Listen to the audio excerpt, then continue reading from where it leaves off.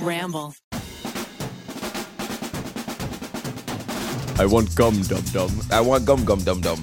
Gum Gum give me gum. Welcome to Guilty Pleasures. Welcome to the night at the museum.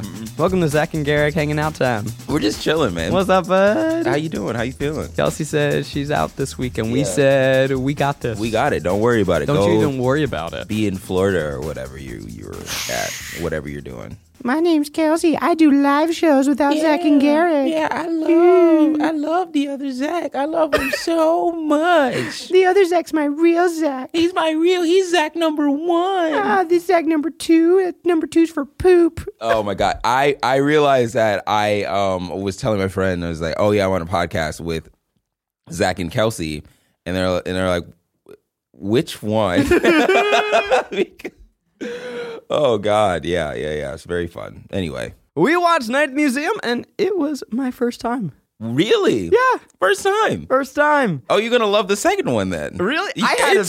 It's great. I had myself a little delightful evening. Yeah. I took my Etta Buble, I Yeah. popped on the Ben Stiller, Yeah. and I had myself a time. I'm going to tell you that this might be the most notes I've ever written for a movie. Great. There was so much. Yeah, that's so funny that you're like, I enjoyed this movie, but I have notes. Oh, I got notes. I got notes. Oh, I got hella notes. I will tell you that I went down a Wikipedia deep dive. Because Night at the Museum, if you don't know, stars Ben Stiller as an down-on-his-luck daddy. He needs a job so he can stay in Manhattan. That's an expensive city. Doesn't pay for itself. So he gets a job being the night guard for the Museum of Natural History. Uh-oh. Turns out the museum comes to life. Yep. This is Night at the Museum. There it is. And we got the synopsis out the way. It's just knock it out. very simple. It's a very simple thing. It's Toy Story with a museum. It's Toy Story, but a museum. And it's not like when you're not looking, they come alive. It's when it's at night because of a tablet or whatever. Yeah, there's a mummy, pharaoh. Rami Malek's tablet. What a surprise. Yeah, what a surprise. to get over 75 minutes into the movie, and it's like Rami Malek pops up, and it's goofy-ass Rami Malek. Yeah, it's Rami Malek doing a full British voice and being an Egyptian. He is Egyptian, I believe. An Egyptian pharaoh that went to Cambridge, apparently. He, this is pre-Mr. Robot. Yeah, very Mr. Robot.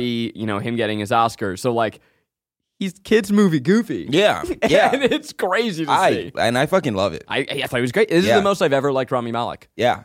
Oh, really? Yeah. Not even in Oppenheimer. I loved him in Oppenheimer. Oh, yeah. He was great in Oppenheimer because he was the Deus Ex Machina. Yeah, and I fucking love that. I loved him coming in being like, fuck this dude. I love it. That is how Rami Malek should be used. Mm-hmm. You don't show him until 70 to 90 minutes into your movie, and he absolutely Deus Exes that shit up. Yeah, because he is fucking.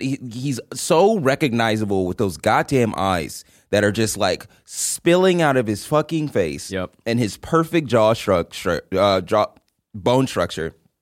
and you're like, okay, who is this person? That's obviously Rami Malek. He obviously is important in some way, and then he is. It's great. So what I love, this is a museum. It's a museum of natural history. Yep. You have history of. Did you ever go in New York? Oh my God! Oh, did I ever go? I went you all the did. time. It's an incredible museum. It's the best. It is the best. I adore that. If you next time when you're doing your trip to New York, you're like, oh, I gotta go to Times Square. First of all, no, the fuck you don't. You don't. Go to the Museum of Natural History. Yeah. It is phenomenal. Go to the Met also. Go to the Met. Go to the fucking Met. New York has great museums. It's got really good museums. I was never into museums until, of course, I saw this movie and I went out and I went to the Museum of Natural History because I was like, I gotta fucking see it. You walk into the lobby. There's the giant, the T-Rex, big ass T-Rex. Yep. And I mean, going as a kid, it just blew my mind. Yeah. They only show it for 1 second, but there's the basement has a giant whale. Oh, okay. That in the Squid and the Whale. They go down there. Right. I loved that. I made when Maggie and I were dating the first time she came to New York. I was like, we're going to the museum, and she's like, this is for kids, right? I'm like, no, it's for intrepid learners. Yeah. Have you been to the California Science Center? Maybe. Would I know? Would I know if I had? I think you would know. It's right next to the LA Galaxy. I mean, not LA Galaxy, LAFC, where they play. Yes. And it's our version of that, I guess. And then we also have a museum of natural history. It's not as good. It's not as good, but it's next to the Science Center. Yeah. Anyway.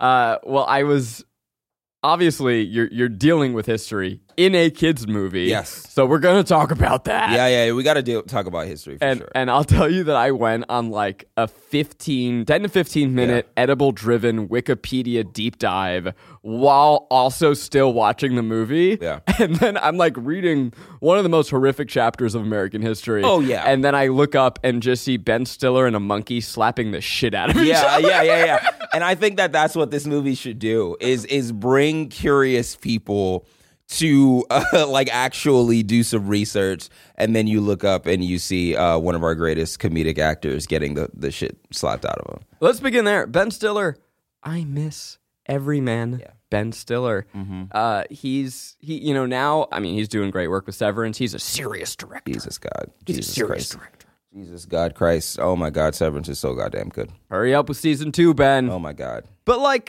I'm thrilled that he's doing that, and obviously it means a lot to him. But I'm also like, Ben, get back into your rom-coms, bro. You know, I miss you. So I watched something about Mary the other day. It's perfect. It's a perfect film. It's perfect. It's a perfect movie. And I went through this same crisis of conscience, I guess, where I'm like, man, do I want Ben Stiller back because this is where he's best? Or am I being selfish? Because when I looked at Severance, the literal opening scene of the first second of the show is perfect. Yes. It is just maybe he can do it all. Maybe he can do it all. Maybe that's just what he was. I also watch Heavyweights as well. We should do Heavyweights on this show. Yeah. There's an incredible speech. I don't know, Ethan Hawke, the great actor, is being father of Maya Hawke. We love that family. Oh my God. But Ethan Hawke is giving a speech somewhere, and he takes umbrage with the fact that people always call film a visual medium. And he's like, now obviously it is, and we should celebrate cinematographers. And he does it in that Ethan Hawke way, where you're just like, I feel deeply about this. Yeah. It's a terrible impression. But he's like, he's got a raspy voice. How many the cinematographer to director pipeline is actually quite small. And then you think about how many actors become incredible directors. And there's something to understanding human emotion. And that is really what the movies are all about. That's very cool. I thought it was sick. Yeah, because even if you do look at like Severance in general, all of the severed are dealing with damn near like this utopian, like very bright and colorful and toyific, whatever, joyous lifestyle. And then when they go up and you deal with their, like, it's downstairs is like lit very well and very bright and very pretty.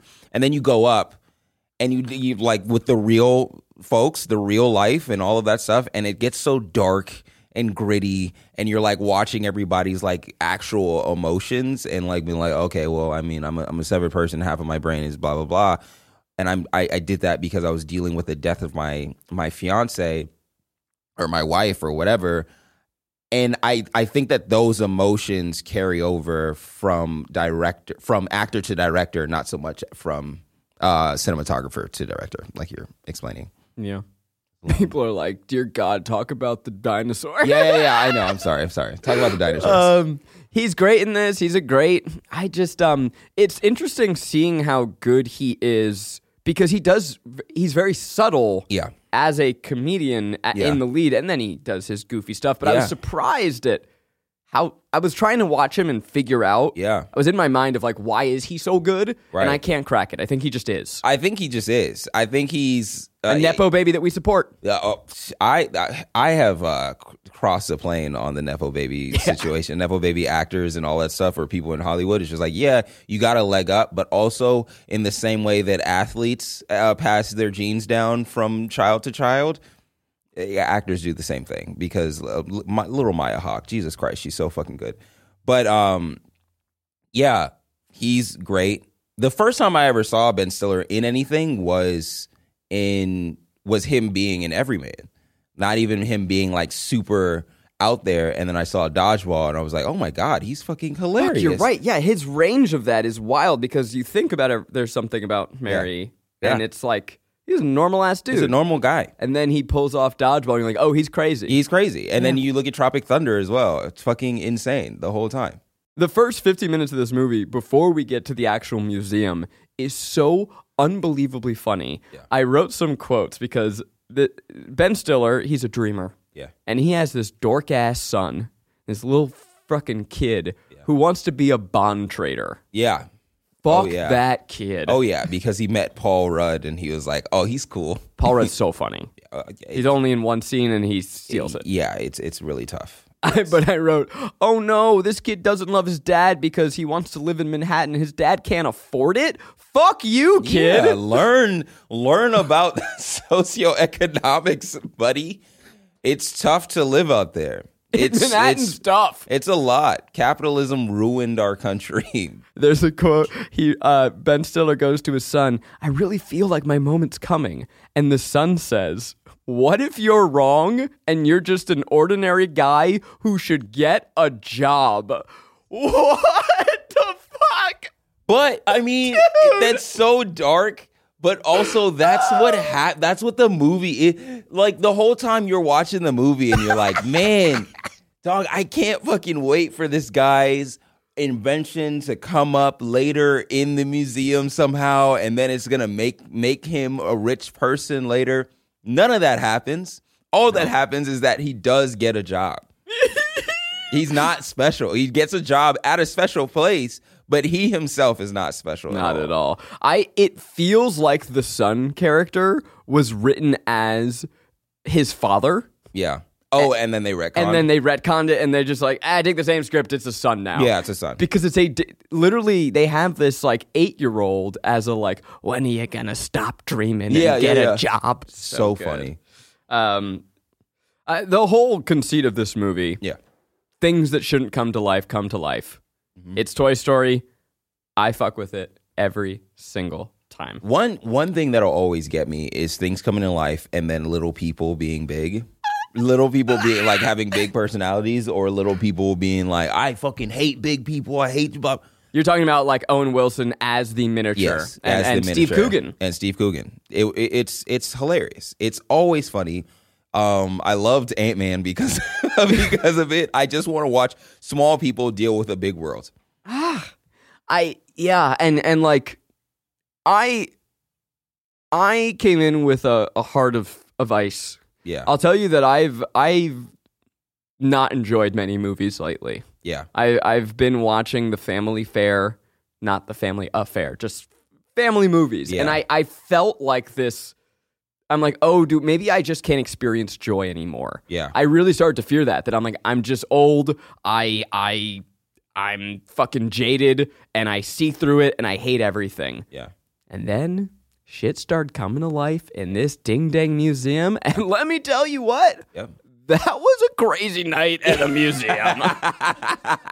You don't need much. Was that Brad Garrett that played it? Oh, it might have been. I forget. It's a voice I recognize. I can't remember though. You got Dick Van Dyke absolutely tearing up the scenery. Yeah. He and you also have Mickey Rooney. They are like the old guard, literally the old guards who want to give up the job. And from the second he came on the screen, I'm like, oh my God, this is what acting is, and we've lost it. Yeah. Yeah. Absolutely. Absolutely. Just be goofy. Just be like big and like, hey, what's going on? Blah, blah, blah, blah, blah. Ages I was watching him, and I don't have anything funny to say other than I don't have anything funny to say, but I just am like, wow, they don't make him like that anymore. No, they don't. I honestly, as great as Ben Stiller is, I would have rather seen Dick Van Dyke. Yeah, I would have loved watching like his origin story or something like that, or like if the first movie was him and then the second movie was him passing it on to Ben Stiller. Yeah, I would have loved absolutely. that. Oh, do you think Dick Van Dyke was gonna play the dad, and then and then they're like, oh, we changed it to a kid, but we kind of have this new storyline. Would you like to be that? And you changed my role to a fucking kid? He's like, yeah. Well, I don't care. I'm Dick Van Dyke. I'm rich as shit. I loved seeing Mickey Rooney in this. He has 3 different old-timey phrases. Yeah. So he says, "Do you want the job or not, Snack Shack?" It fucking killed me. Yeah. I love any like old-timey mean man will also make me laugh every time. Yeah. Keep a lid on it, butterscotch. Yeah. Oh my god. And the pile driver scene is when he was getting his ass beat. Holy shit. Oh yeah. That fucking sent me. I forgot about that. Yeah. Oh my god, it was so funny. Yeah.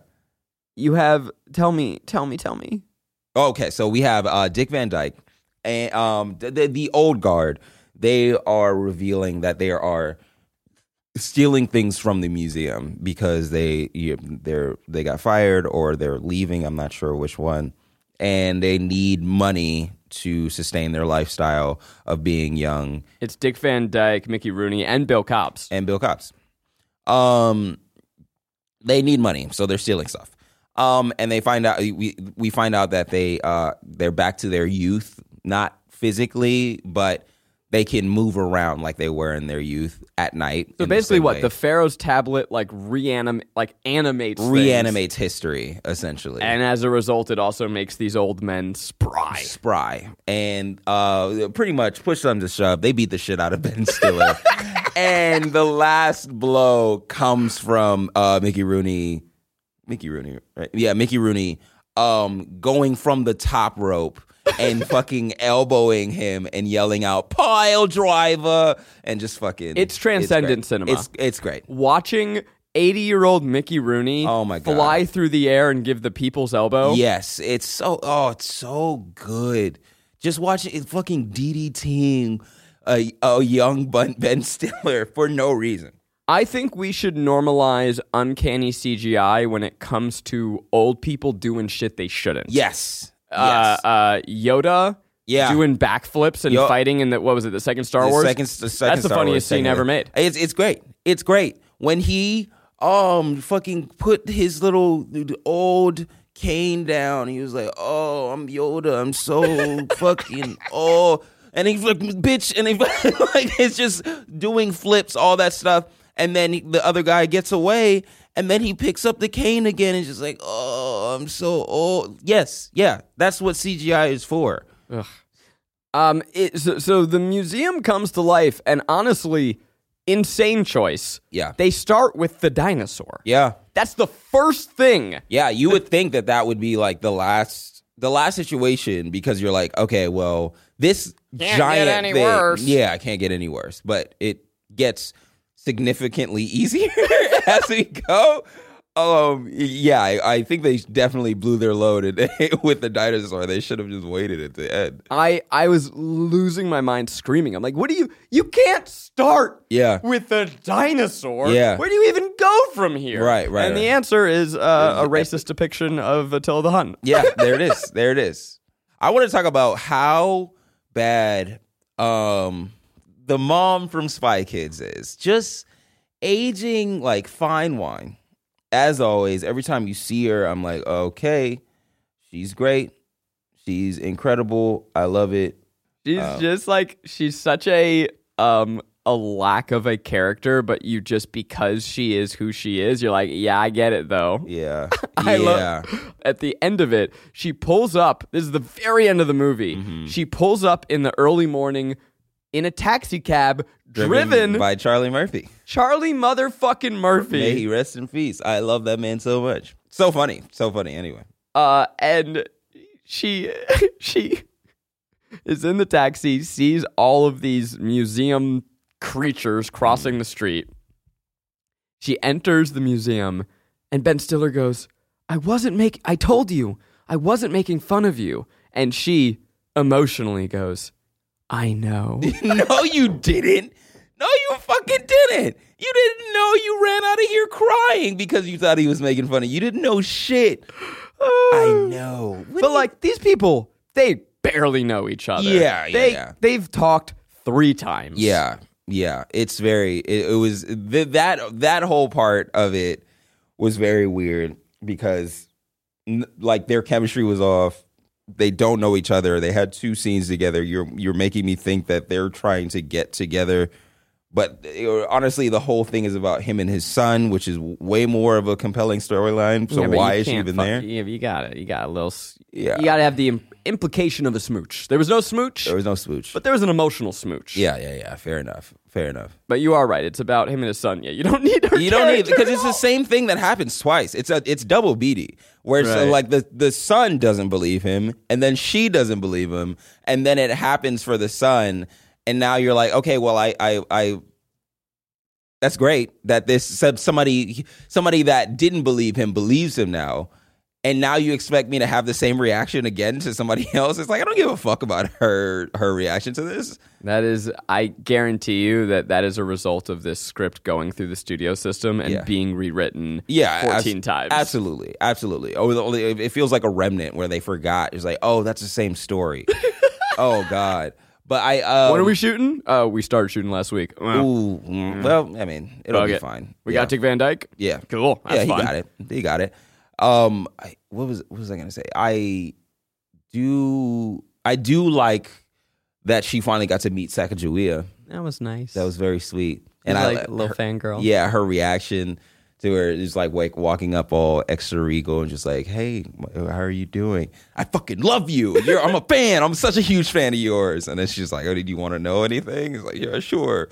It was cool. Because I don't know anything. I'm plastic. I'm reanimated plastic, so I don't have any of the memories of Sacagawea. I don't know shit. While we're talking about the ending, the kid, the son, like who used to be disappointed in his dad in the beginning of the movie, he doesn't bring him to parent job day. Yeah. And the end of the movie comes to him presenting in the class, and he goes, and that's how my dad saved the museum. Yeah. And I was waiting for there to be a pause and the teacher to be like, yeah, no, you get an F. That's clearly all made up. Yeah, that's not real. There's no way that's real. They all applaud. And they're like, yay! I'm like, if a kid brings his dad to school and tells the entire class that his dad saved the museum. Yeah.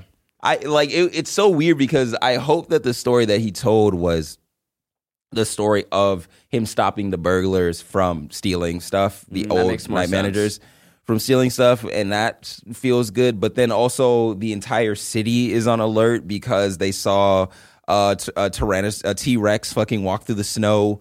Cavemen on the top of the museum. That is the other thing. Okay, the whole climax of this movie takes place in Central Park at night. Not a place you want to be. No. But nobody is there. Nobody is around in the city that never sleeps, which is very weird. That's the problem. Very crazy. They show outside of the museum, and I'm blanking on. I don't know if it's 7th Ave. It's an avenue. Yeah. There are people there 24/7. There's not a single moment of the day where you can have a T-Rex walk through and no one is going to see it. Yeah. And they have a parade of these creatures. At one point, they have a caveman out on the street when the sun rises and he turns to dust. And it's very tragic. Because that's what happens when they're not in the museum during... when sun hits them, they turn to dust. The whole logic of the pharaohs. We don't care. We don't care. I care a little bit, and I'm gonna say it's flimsy logic. It's flimsy logic. We like the suspension of disbelief you have to have with the magic of the movie, and then also the history of the movie, as you will go on to explain at length. Is pretty huge, but if you can have it, you have a good time. You have a fantastic time. So he's a pharaoh, who wants to come back to life. So he reanimates things, but only when the sun is down. What the fuck is that? This doesn't make sense. The fuck it doesn't. It doesn't make sense. It doesn't make sense. No. You kind of just have to roll with that one. Yeah, it sucks. You want to talk about history? I want to talk about, but before that, I just gotta and this is on a personal level, the way that Robin Williams hits me in the dad spot. Oh yeah, it fucking hurts because I don't know, because my dad was such a huge fan of Robin Williams playing FDR in this movie. He plays FDR in this movie. That's not what your dad was a fan No, of. no, I no, just no, was no. giving context. No, yeah. He plays FDR in this movie, and knowing that I'm sorry, he plays Teddy Roosevelt. Teddy Roosevelt, Different R. oh, different R. Teddy Roosevelt. He plays Teddy Roosevelt. For the love of God, every time when we said FDR, we're sorry. Jesus Christ, we're sorry. Don't fucking get mad at stupid. us. We're dumb. We're we dumb forgot. dumbs. We have a lot We of need gum gum. We need gum gum. We got a lot going on. But him playing Teddy Roosevelt, as soon as it like panned up and you saw because I forgot. And I saw him, there's like this like little inkling of just emotion, and you're just like, fuck, man, kids don't get to know how special Robin Williams was. 100%. The first close up to him, I literally wrote it too. Yeah. I got emotional seeing Got him. emotional. And yeah. it's like, he's Teddy Roosevelt, so it's like, it's presented as this, like, here's this guy. But what I'm seeing is like, the movie is like, and here's Robin Williams. And it's Robin on a Williams. fucking horse. Yeah. And it's he's such Robin a gentle Williams. soul in the Yeah. movie. Yeah. Oh. And there's so many fucking good stories about Robin Williams where I like his philanthropy and all that stuff. Like when he was playing, I'm gonna get this story wrong, but like when he was playing Genie, he like foregoed like most of his payment to play him, and like he either got like just money on the back end, or just like, oh, hopefully this would do well or be well, but I don't want the quality of the movie to come at the expense of my paycheck. I know he didn't want his name, like, he didn't want it to be advertised with his name because he thought that was belittling to animation. Oh, wow. Okay. And there's a really great video essay, I'm blanking on who did it, but about how prior to Robin Williams being the Genie, animation just had who was the best voice. Yeah. Robin Williams happened to also have the best voice acting chops. But after that, it actually like fundamentally changed the industry forever because then it was like, oh, now we need stars to cast in movies. So and that crazy. was not what Robin wanted. Damn. Not what Robin wanted. Yeah, he's like fucking in heaven now, like staring out like Oppenheimer at the river, at the pond, just like, oh, what have I done? The Rock in Moana 2. And he's like, what have I done? Oh, God. Yeah. He is great in this. I mean, everyone is great. Like, let's just run through the everybody's cast. great. We mentioned Owen Wilson and Steve Coogan as Steve is the Roman Empire. Owen's the Wild West. The two of them are beefing. Why? Who cares? Who cares? Also, Owen Wilson and Ben Stiller may have the best non-sexual, but maybe sexual chemistry on screen. Yeah. Whenever, because they're in movies together a lot. Yeah. And Royal Tenenbaums. Yeah. I'm blanking on what else. Maybe that's it. I don't know. But even though it's so clear that Owen Wilson filmed everything on a green screen, still the banter between him and Ben Stiller, I was like, oh, these men were made for each other. Yeah. Their comedy it's almost like they understand where each other are gonna go with like their inflection, and so they can like whenever they're practicing scenes alone, they can go and be like, this is what Ben is going to do. This is what Owen is going to do. And so I know how to play off of it before I even get there. Like, I think it's really cool that they know their scene partner that well, to the point where they're not even in the same room. That's what made it so impressive. Yeah. They've probably filmed it months apart. Yeah. It's like this. They did. There's a fun fact about that. There it is. And that is wild that they filmed it months apart. Yeah. Yeah, they did it like separate. Like Ben Stiller was doing his lines to a toothpick. Wow. That's funny. And it's just like a toothpick with Owen Wilson's face on it. That's funny. You That's just crazy. have like a PA going, wow. Yeah, wow.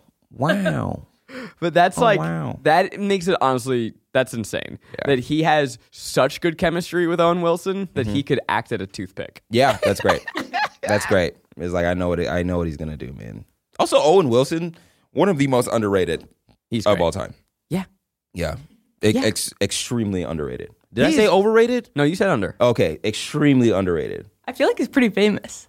Yeah, but not famous enough. Not famous enough. He's such a good writer, too. Yeah. He wrote all the early Wes Anderson movies with him. Yeah. Like, he is... Because he's fucking hilarious. awesome. He's hilarious. He understands rhythm on a level that's kind of hard and kind of like natural, where it's only natural. Like there's a level that you can get to understand like comedic timing and all that stuff if you like study it. But some people just have it naturally. Him and Paul Rudd, two people that will just like, and I think Jason Bateman has this as well, where it's just like I will like close my eyes and know the timing of these people, and it will always be on beat and on rhythm because they just have like a natural timing. It's fucking crazy. And then Owen Wilson to the point where he can write it. It's insane.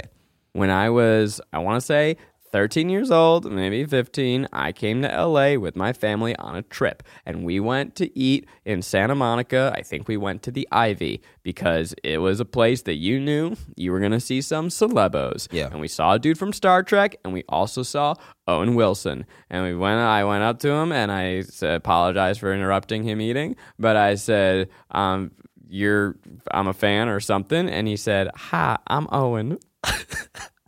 Oh my God. That's my story. Yeah, that's so good. Hi, hi, little guy. I'm Owen. I'm Owen. Nice to meet you. I love when a celebrity introduces himself. That's all that I need, if I'm being honest. It's just like, you just got to introduce. You don't have to. But it feels nice. It feels nice. Very humanizing. Yeah. Just like, I know who you are, man.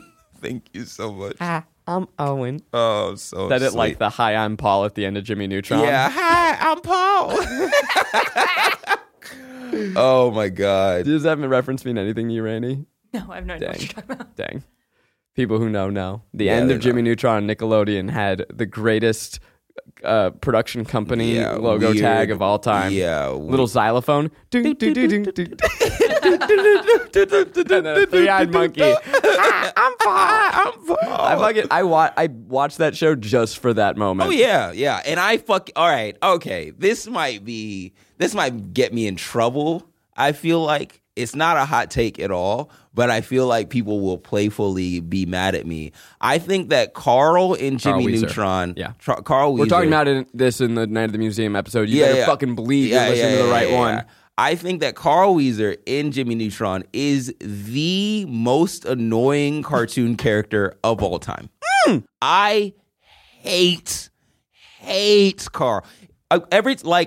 There were times when I would skip past his dialogue on I would DVR Jimmy Neutron. I love the show, and then I would just fast forward past him talking because I hated him that much. I hate you right now. Oh, I know you do. I take it you're not a fan of his cover of Redbone? Of Redbone? No. That to no, me is that might be the greatest video on the internet. I know you believe this, and I know you think that, and I know that this is like stressing you out, but it is literal. His voice is nails on a chalkboard for me. Yeah. Anyway, I hate Carl. I hate him so much. Let's talk about this film's depiction of history. Yeah.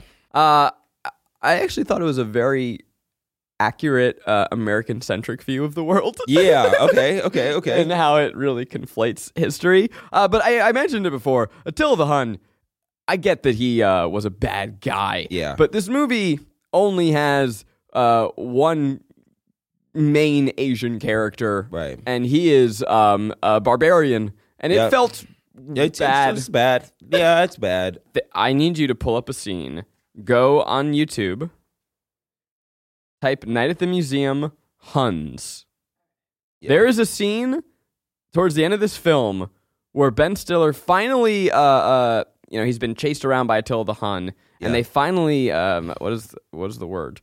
They finally go head to head. Yeah. And I spat out my sparkling water. Yeah. I could not believe that this was allowed in a movie in my lifetime. It is Ben Stiller basically screaming fake Asian noises. Yes. Yeah. That was Dude. That was fucking wild. It is nuts. It I'm gonna play a quick excerpt. It's yeah. Say, go on. I was.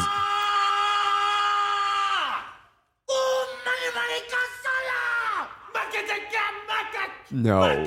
Dude, Yeah, dog, come no, on. you can't. And what sucks is that I can imagine kids finding this so funny. Oh, of course. And then that's what they'll do to people who speak Cantonese, and they're like, rude. The problem with this is not that Attila the Hun, bad guy. Yeah, bad guy. But when you have a movie where the only Asian character is this barbarian, and then you have the goofy way that you solve this is by yelling a bunch of fake fucking Asian noises at him. Now gives a kid permission to do that on the playground. Yep. To do it to the Asian classmate. Yeah, exactly. Oh, it's bad. Okay. I couldn't fucking believe. All right. This is why people should watch the movie Joyride. I think that I know we're talking about other movies while talking about a singular movie that we should stay on topic for, and I apologize. That is my fault. But there is a scene in Joyride of them like their origin story of how these two women met, and it is of one of them getting bullied on the playground, and it is being bullied by a white kid.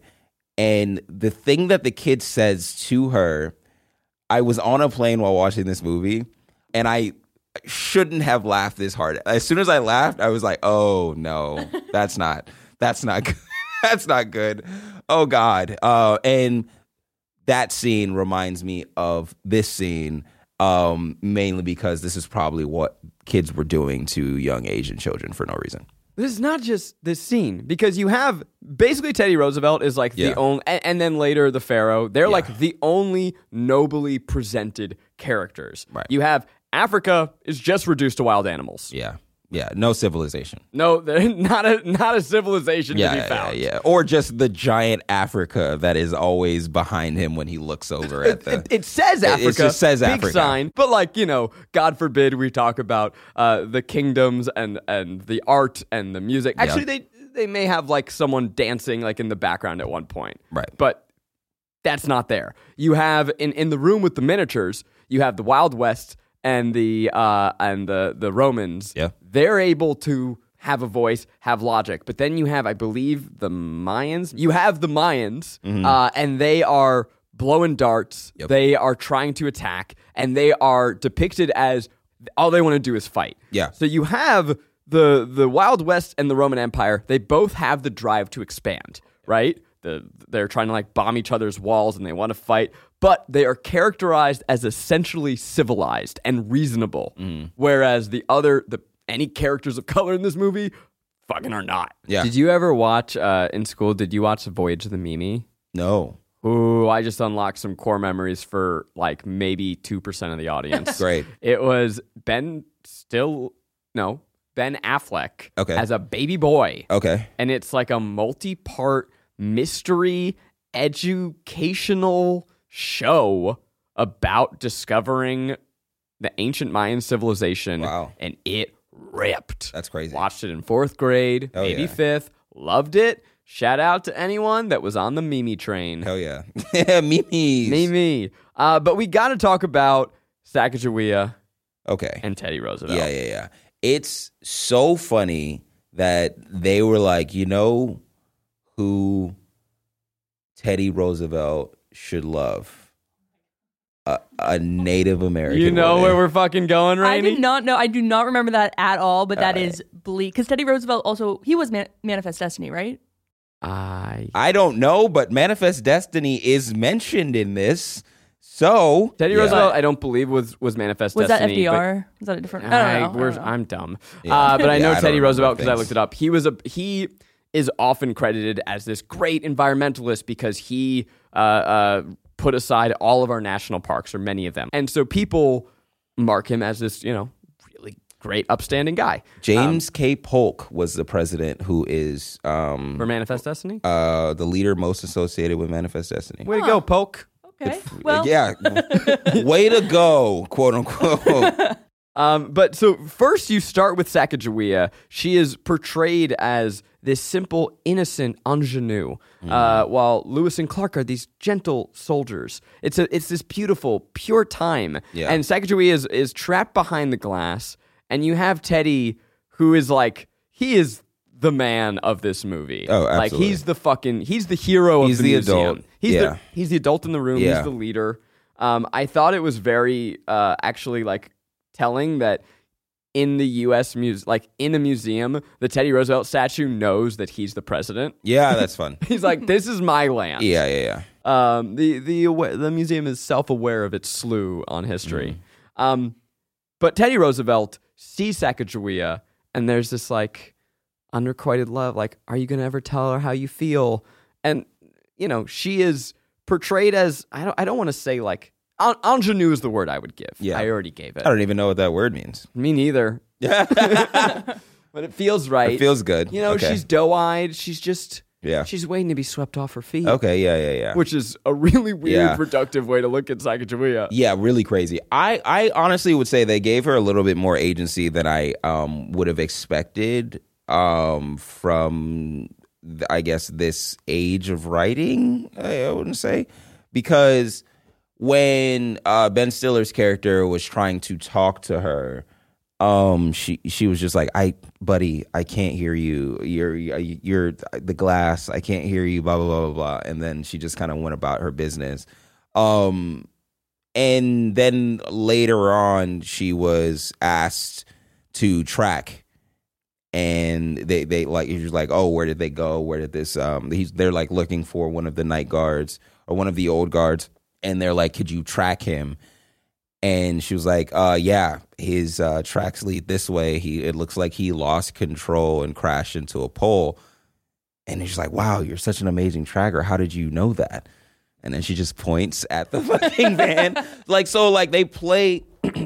She's a good character. She's a cool. good character. She's cool. I think they play her for like, you dumb white person comedy, like if that makes sense. But yeah, I also don't love that she wasn't like secretly trying to kill every white person in the movie. Well, there's just like, look, maybe it's because I watched Killers of the Flower Moon and it's just fresh on the mind, but like seeing a love like that the president of the United States is lusting after a Native American woman made me feel like a little yucko because of the obvious treatment of Native Americans in American history. Right. And then I was like, maybe I'm wrong. Maybe Teddy was like, he was a G. Maybe he was a real ally. Yeah. Maybe. And then I looked it up. And it turns out Teddy Roosevelt was horrifically racist. Okay, yeah. To an extent that shocked me. Now I believe we look at history with a lens of nuance. He did some cool things, but I'm going to tell you, this dude was a piece of shit when it came to this. Oh, God. Some of these quotes, I don't even know that I can read out loud. I would suggest you just go look up Teddy Roosevelt, Native Americans. But suffice to say, if you do even 1 second of research, you would find the most basic of Google searches. Yeah. You would find that making him be in love with Sacagawea is fucking insulting. Not a good look. Again, it's just like, what the fuck? So I am falling, like uncovering this dark chapter of American history, having my little mind blown because all I've ever heard is that Teddy Roosevelt's this fucking, he's one of the dope ones. And then I look up, and Ben Stiller and a monkey are slapping the shit out of each other. And you're just like, night at the Museum of Natural Revisionist History. It's like, Jesus Christ. We're not a history podcast. We're a silly movie podcast. Yeah. So I'll bring it back to this movie. I'll also just say, like, if you're interested in this at all, do some more research about Teddy Roosevelt, because it kind of blew my mind, right? The way that we have a reductive view on our own history and a very skewed lessons in our class. Like, I never knew any of this shit about our presidents. Right. I'm having to unlearn a lot. I would argue that simply because his name is Teddy, everybody is like, this was a sweet guy. Oh, he made the teddy bear. Like this, he's a sweetheart. There's no way that he How could you hate a teddy? How could you hate a teddy bear? No, come on. He's adorable. He's not. He's a fucking evil nightmare of a person in this movie, and they fucking cast the sweetest man to play this demon in order to make us think that he was a good guy. He wasn't. Yeah. To bring it back to this movie, it just is. It's what makes this premise so hard. Yeah. Like on paper, Night at the Museum. Right. Museum's gonna come to life. Oh my god! It's Toy Story in a museum. Do you know who wrote it?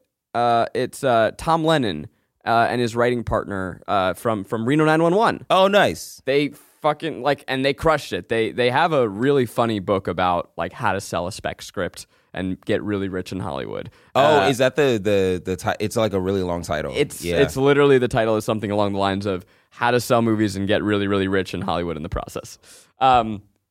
They crushed it, right? Like as a log line, this is as good as it gets. Yeah. And then you have to think like reckon with history and you go, oh God, why couldn't we have made anything else come to life for one night? Yeah. It's so funny because I feel like they wrote this, sold it, and then they realized what they had done. Yep. And they're like, fuck it. Who cares? Just make it. Make it quick enough so that nobody remembers what we're actually doing. And then the movie did well. And they made a bunch of money, and then they made a second one. And a third. And a third one. And the second one did really well. The second one's great. That's like an argument for like best sequel. Best sequel. No way. Yeah, it's really good. It's really good. It's not I like look forward to watching it. Yeah, it's slightly better than the first because you're dealing with a different threat. And a threat that's inside of the museum. And it's what you would expect where you're just like, wait, why is this dinosaur? We can't deal with this dinosaur. And then the second one like deals with that. Or what a threat from inside the museum would be like. I don't remember. I didn't watch the third one. I hope I'm not describing the third one. You have like an unpopular opinion that the third because is I best. watched them Is all. Night at the Museum the greatest trilogy of all time? It might Let's be. discuss. It's so throughout its inconsistent treatment of history. Sometimes it wants to ignore it, and then at the end, you just have Ben Stiller yell at a bunch of Civil War reenactors, "North wins, slavery's bad.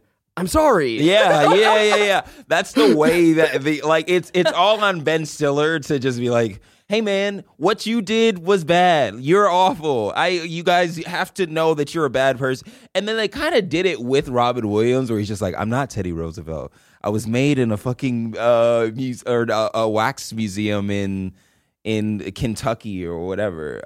And so it's just like, okay, that absolves you of being him, but Last ditch effort to like kind of just don't hate Robin Williams. I loved the whole climax. I loved watching.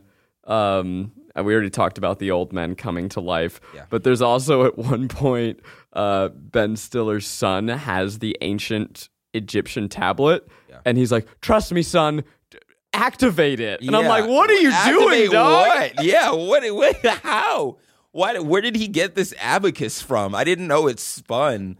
It's so, anyway. Eek. Why do I have to convince my own child to trust me over strangers that just beat the dog shit out of me? Or they didn't yet, but they were. It's that whole scene was making me upset. Because I was like, oh, you're going to not trust your dad because why exactly?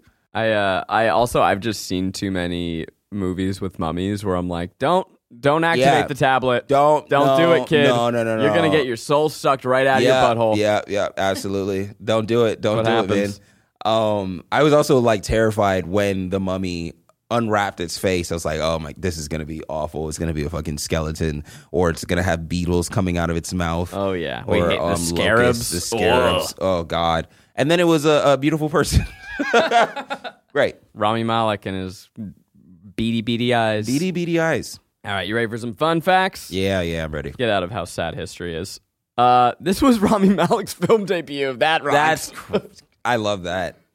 I love it when like, I don't know, like somebody who's big, like, of course, like seeing their debut and then seeing how silly it is and like opposite from their trajectory. Mm-hmm. But yeah. Anyway. Okay. What? There's a monkey in this movie. I can't believe we didn't talk about the monkey. It's played by Crystal the monkey. Mm-hmm. Adorable. They spent several weeks training her how to slap and bite Ben Stiller for the film. 7 weeks? Several. several weeks. Maybe 7. That blows my mind that was real. Yeah. I was convinced that was CGI monkey slapping. Oh, why? That rocks. That's yeah. Why not? If you can get a monkey to slap a person, It can't be that hard to train a monkey. no, it can't be. Dang. They're pretty smart. By the way, this monkey, That's also the type of monkey that they always use whenever they want a monkey to be doing something. Yeah. Is this like a brilliant brand Capuchin? of monkey? I don't know what's like in Indiana Jones when he goes, bad date. Yeah. Spike from Ace Ventura is also this type of monkey. There's a scene early on where like, I can handle a T-Rex chasing me. I can handle the caveman chasing me. But if a monkey bites my fucking nose and then pees on my leg, I'm out. Yeah. I'm out. Yeah. That is everything else I'll stand by. Yeah, but yeah, a monkey biting your nose? Yeah. That's horror film Monkeys shit. are they've got like sharp nails also. Like I had the same type of monkey on my shoulder and it was one of the greatest days of my life. I was about to ask you if you've ever met a monkey. Yeah. It's incredible. Yeah, it's great. It's great. But like they don't give a fuck about you and they don't give a fuck about like where they're going at all. You think that this is like a being that knows what a face is and knows that faces are delicate and all that shit. They don't know. They don't care. For whatever reason, you're like, oh, babies know not to scratch at people's eyes, but a monkey does not and doesn't give a shit. I was at crazy. I think in Costa Rica, a rehabilitation center. There's no zoos allowed in Costa Rica, but then like they'll rehab animals. Well, a monkey reached through a cage and turned my hat on my head and then touched my nose. Oh, It was nice. That remains one of the better moments in my life. that's beautiful. Been chasing that high. There's a little hand on my nose. Yeah. Probably threw poop with it. Director Sean Levy said that Dick Van Dyke and Mickey Rooney auditioned for their roles. Fuck you, Sean. Yeah. They should have auditioned you. Yeah. See if you were worthy of directing them, Sean. Fucking Sean. This is very funny. Ben Stiller studied Tom Cruise to figure out how to run like he does. That's funny. And I'm gonna tell you what, Ben, you didn't nail it. You didn't get it. No. You didn't do it. That was time wasted. Why so this obsession with coming from the track world, this obsession with Tom Cruise's running. It's important. It's cinema. It's so funny. He runs hard. There literally people have like written essays about Yeah, this. I know. Because he runs hard. He runs hard. There are some people that in their stride, their heads jerk forward as they're moving. And that's such wasted movement. You need to stay still. Your torso has to be as still as humanly possible. But for whatever reason, because Tom Cruise's body moves forward and you see like his hair shake while he's running, you're like, that motherfucker's moving. He's booking. Counterpoint, Ghost Protocol. Yeah. Counterpoint, Rogue Nation. Yeah. Where he's on the roof. Oh yeah. It's a good run. That's a fucking good He's got a good run. run. He's got a good run. That But Scientologist fuck knows how to run. Yeah. Oh, he's got the juice. he's got a good run. Uh, I'm saying all of this to say I think he's slow. I think I could beat him in a race. I think in his prime, I think I could beat him in a race. Wow. Yeah, absolutely. I think you could do. No way. Owen Wilson as Jedediah was supposed to be a cameo. Wow. He tested so well. That they were like, "We need more." Is that why they had to like do reshoots to add him into They the literally movie? shot more That's to so add funny. him in. That's so funny. Which And is he crazy. fits- He's all over the movie. He's the movie. He is the movie. He's the B story of the film. Is the relationship between him and the Roman. That's crazy. It's so funny. As I said before, the movie was written by Thomas Lennon and Robert Ben Garant. Tom Lennon is the main dude in Reno 911, Mr. Short Shorts. Oh, nice. The Real Life Museum of Natural History got a 20% visitor boost following this movie. Yeah. Hell yeah. History is important. Because it was me. I went several times. No, I only went once. I just have literally so many memories of like my grandma taking me to that museum. It really holds a special place in my heart. Yeah. Really lovely. We have to decide if this film a pleasure, a guilty pleasure, or just plain guilty. Oh God, this is absolutely a guilty pleasure. Where it's just like straight down the middle. Just like enjoyable movie. Turn your brain off. Yep. For the love of God, turn your brain off. Turn it off. And then just watch it, and then turn it back on. If any flicker of it's still on. If any flicker of it, if you question any part of this movie, you will be like, wait a second. No. And you will spiral, and you'll kill your high. I did it. Yeah. It'll ruin things the more you lift under the curtain. But if you leave the curtain where it is, oh my God, right. What a cast! Good time. What a time! The museum. It was crazy. Museum. I finished and I texted our group chat because I knew Kelsey. I always want to make her jealous when she's not here, and I went, talk about a crazy night. Let me tell you what, that's some night they had at that museum. The other thing is that I wish it was one night. It was several nights. It was several nights. I wish it was one. He has a night at the museum, then goes to his home. Yeah, goes home because they had to like explain what happens once the sun comes out. So anyway, this man goes. He like picks up his son from school. Yeah. He showers. He shaves. He probably cooks himself a meal. Yeah. I also he never sleeps because he takes the night shift, and then they show him like in libraries during the day studying up on history. Mm-hmm. Yeah. Man's losing his mind. He's losing his mind. He's like a night crawler. Yeah. Garrick, you have a pleasure for this week. A my pleasure. Oh yeah. I do have a my pleasure. Mr. and Mrs. Smith. Really? It is sensational. Really? This is the new Donald Glover, Maya Erskine, and it went through not controversy, but it made headlines because it was going to be Phoebe Waller-Bridge. She dropped out. Maya Erskine replaced her, and Maya Erskine kills it so hard that I cannot. No kidding. It was like, yeah, this was for her. Wow. That's how makes good me she so is in happy that to role. hear. And then the more and more you look into it, you find out that there was besides Donald Glover and his brother who were EPs, which means that like they come in and out of like the room, and maybe Stephen Glover would He's a be in the great room. writer. Great writer. But all female writing staff, and so. Or mostly female writing staff. And so all of the things that they kind of talk about are nuanced. It is, I'm sorry, I didn't explain this. It is a thinly veiled action show where the more and more you look at the iceberg, it is just about relationships and a relationship building and a relation and where people meet each other and how they meet at work, and then how they're like, wait, we're not right for each other, but actually we might be, and so on and so forth. And it has such beautiful talks and nuanced conversations about relationships. And then it also is 8 episodes and allows you to see and peek behind the curtain, which is something I literally just said. Mm-hmm. Peek behind the curtain at length on how relationships develop. Like it's a really, really long rom-com, you know. Do you have to really have nice. seen the original? No, at all.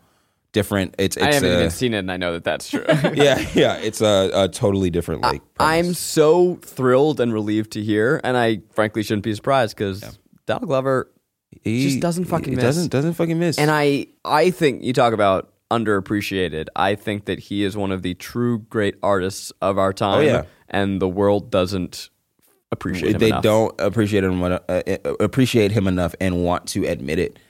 Like when the This Is America video dropped, the world shut down. Yep. America shut down for a night because this was after his SNL debut, and then that came out, or his SNL hosting, not debut. And then that came out that night. And like I remember driving through the streets and like nobody was saying anything. Like the next day, every creative in LA was just sad. Oh, I was mad. I was sad and mad, and I was like, I'll never be good enough. Nobody is gonna be just like everybody, like collectively realizing that they were not going to be at that level of artistry. It was okay. he did Derek Comedy. Yeah. He was a web sketch artist. Yeah. Then he starts writing on 30 Rock and then performing on Community, right? And you're like, oh, this guy's really fucking funny. Yeah. He's got the juice. And then he's like, oh, I'm also a rapper. I'm Childish Gambino. And your gut... That was kind of the craziest transition for me. That's the craziest transition. And then he's so... And your gut goes, fuck you, no, you're not. And then you listen, and you're like, oh, wait, maybe the fuck you are. Yeah, but the whole thing is that he was doing that. They was doing both at the same time. But one of them popped before the other one. And then he was just like, well, I'm still going to do this. And he was just like, I'll just put it out in the, in the background or whatever. And I think that he did like a really cool thing where he grew up and transitioned to an adult man that needed to be taken seriously through music. Yeah. And, rather than through like us like seeing him take more serious roles. Yeah. And I thought that was like a really interesting transition. His transitionary period was through being a rapper. There is, I'm going to butcher this story, but I think it's like on the notes, the album notes on Spotify for Awaken My Love, which like that also then he goes from like, oh, this is good rap to making this masterpiece of an album. Yeah. That is so steeped in 70s sounds. And apparently, I don't know if it was one of the Isley brothers or God, I'm fucking this up, but people who very clearly he was doing their sound, they called each other in the middle of the night and was like, you need to wake up right now and listen to this album. Wow. And that is like the highest. So then he's like, oh, by the way, I'm back and I'm going to make Atlanta, which is maybe the greatest show. Because it's just a mix of his two worlds. It's just like, I know this world so well, and then I also know how to write. And then he made This Is America. Like, he just bounces back, forth. He knows when to walk away from projects, which is the hardest thing as a creative person to do, because it's a drug. His Coachella headlining was one of the most captivating, charismatic performances I've ever seen. That man, I worship at the altar. Yeah. He's like the closest we have to a Renaissance man. Yep. It's fucking crazy. It's a really good show. This has been our episode about Night at the Museum. Yeah. Watch Night at the Museum. We'll also watch Mr. and Mrs. Smith in Severance. So yeah, we covered it all. Yeah. And read up about Ted Roosevelt. Yes. Oh my God. We'll never, what you did. Never call him Teddy. Oh my God. Fucking Ted. I'm at Corn Duty on all things. I'm at Kelsey Dara on all the things. I'm at Garrick Bernard on all the things. And until next time, what if you're wrong and you're just an ordinary guy who should get a job? It hurts. Devastating.